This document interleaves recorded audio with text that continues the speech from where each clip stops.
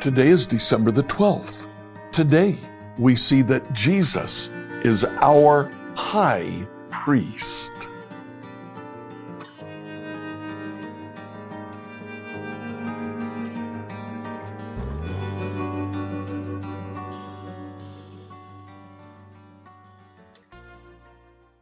As we read through the Bible in a year today, I'd like you to read Hebrews chapters 5, 6, and 7. Here we see that Jesus is our high priest, much better than the high priests of the Old Testament. In fact, in chapter 5 and then later in chapter 7, we're told that Jesus is a priest like Melchizedek was a priest. Jesus was from the tribe of Judah, so he was not a Levite. He can't be a priest in the traditional fashion. So the author of Hebrews picks a figure out of the Old Testament, Melchizedek, who is called the King of Salem and called, because of his name, the King of Peace, Melchizedek, the King of Righteousness. Melchizedek is a figure that when Abraham returned from fighting a war to liberate Lot and Lot's family from 5 kings, Abraham returned. Melchizedek came from Salem, which is traditionally identified with Jerusalem. And Abraham offers Melchizedek a tithe of what he has taken from those 5 kings. The point is, here's a priest who is not Levitical, just like Jesus. Melchizedek doesn't have a genealogy, so the author of Hebrews says he has no beginning and he has no end, just like Jesus. He is a priest of God Most High, and in 7:27, we're told that unlike those other high priests, Jesus does not need to offer sacrifices every day.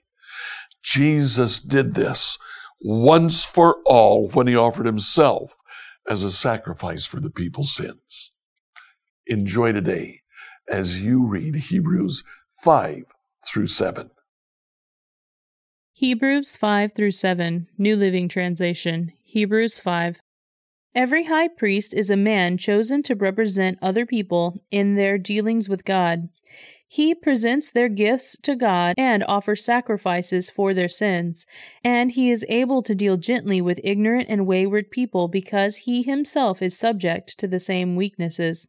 That is why he must offer sacrifices for his own sins as well as theirs, and no one can become a high priest simply because he wants such an honor. He must be called by God for this work, just as Aaron was. That is why Christ did not honor himself by assuming he could become high priest. No, he was chosen by God, who said to him, "You are my son, today I have become your father." And in another passage, God said to him, "You are a priest forever in the order of Melchizedek." While Jesus was here on earth, he offered prayers and pleadings with a loud cry and tears to the ones who could rescue him from death, and God heard his prayers because of his deep reverence for God. Even though Jesus was God's son, he learned obedience from the things he suffered.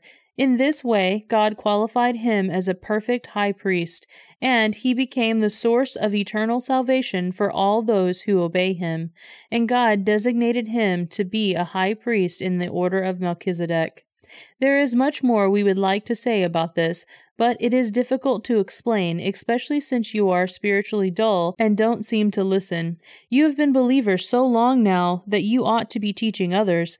Instead, you need someone to teach you again the basic things about God's Word. You are like babies who need milk and cannot eat solid food, for someone who lives on milk is still an infant and doesn't know how to do what is right. Solid food is for those who are mature, who through training have the skill to recognize the difference between right and wrong. Hebrews 6.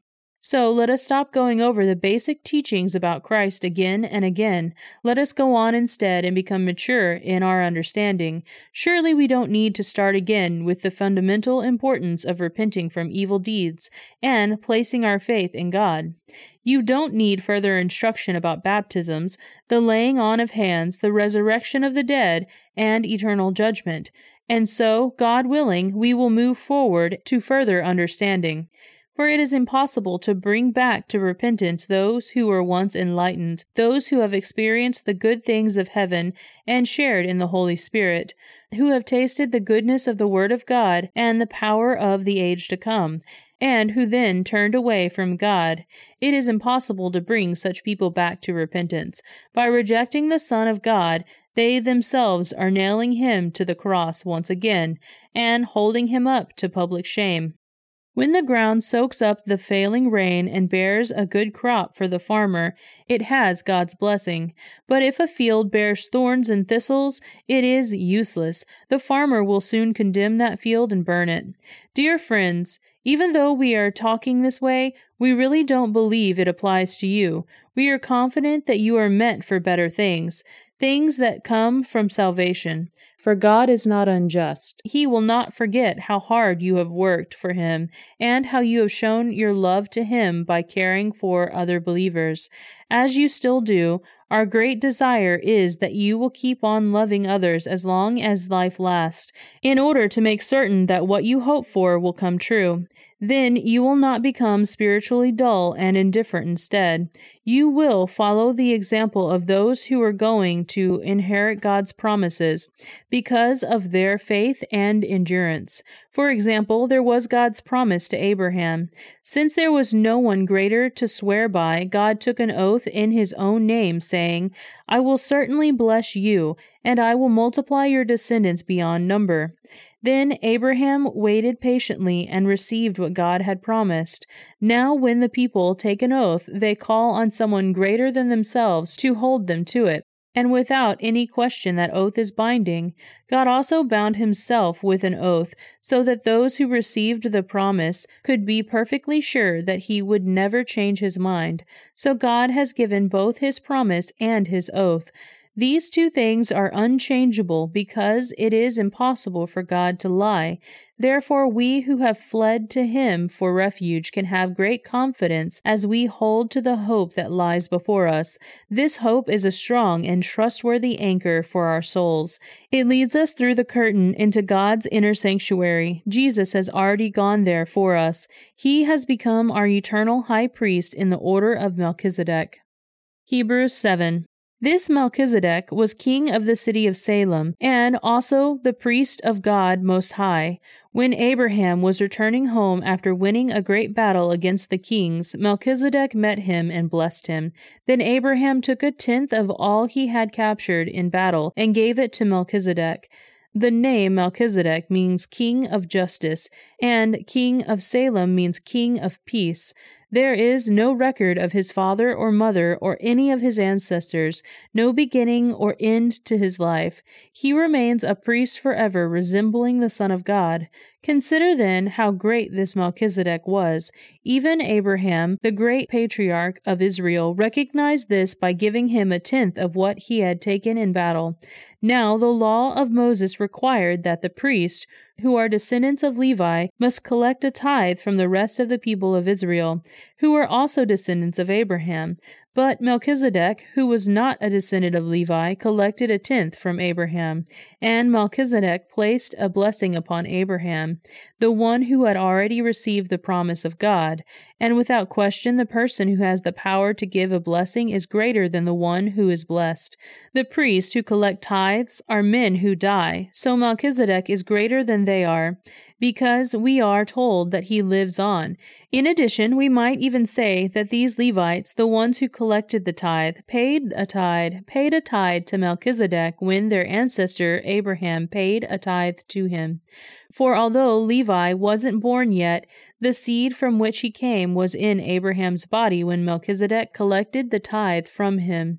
So if the priesthood of Levi, on which the law was based, could have achieved the perfection God intended, why did God need to establish a different priesthood with a priest in the order of Melchizedek instead of the order of Levi and Aaron?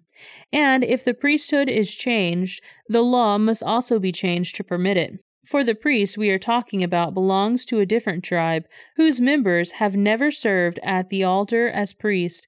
What I mean is, our Lord came from the tribe of Judah, and Moses never mentioned priests coming from that tribe. This change has been made very clear since a different priest, who is like Melchizedek, has appeared. Jesus became a priest not by meeting the physical requirements of belonging to the tribe of Levi, but by the power of a life that cannot be destroyed.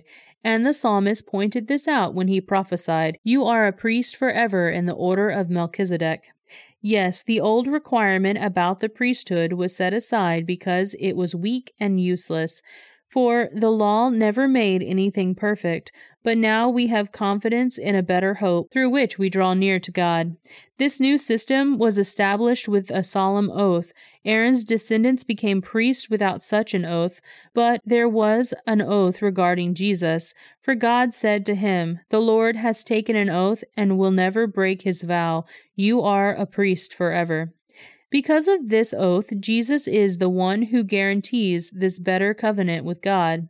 There were many priests under the old system, for death prevented them from remaining in office, but because Jesus lives forever, his priesthood lasts forever. Therefore, he is able once and forever to save those who come to God through him. He lives forever to intercede with God on their behalf. He is the kind of high priest we need because he is holy and blameless, unstained by sin. He has been set apart from sinners and has been given the highest place of honor in heaven. Unlike those high priests, he does not need to offer sacrifices every day. They did this for their own sins first, and then for the sins of the people. But Jesus did this once and for all. He offered himself as a sacrifice for the people's sin. The law appointed high priests who were limited by human weaknesses. But after the law was given, God appointed his Son with an oath, and his Son has been made the perfect high priest forever. Scripture reading by Emily Herrera. Like, follow, and subscribe to this devotional on whatever platform you use to listen to it. Email your questions to us at questions@becomehope.com. Tomorrow, we'll see the new covenant is better.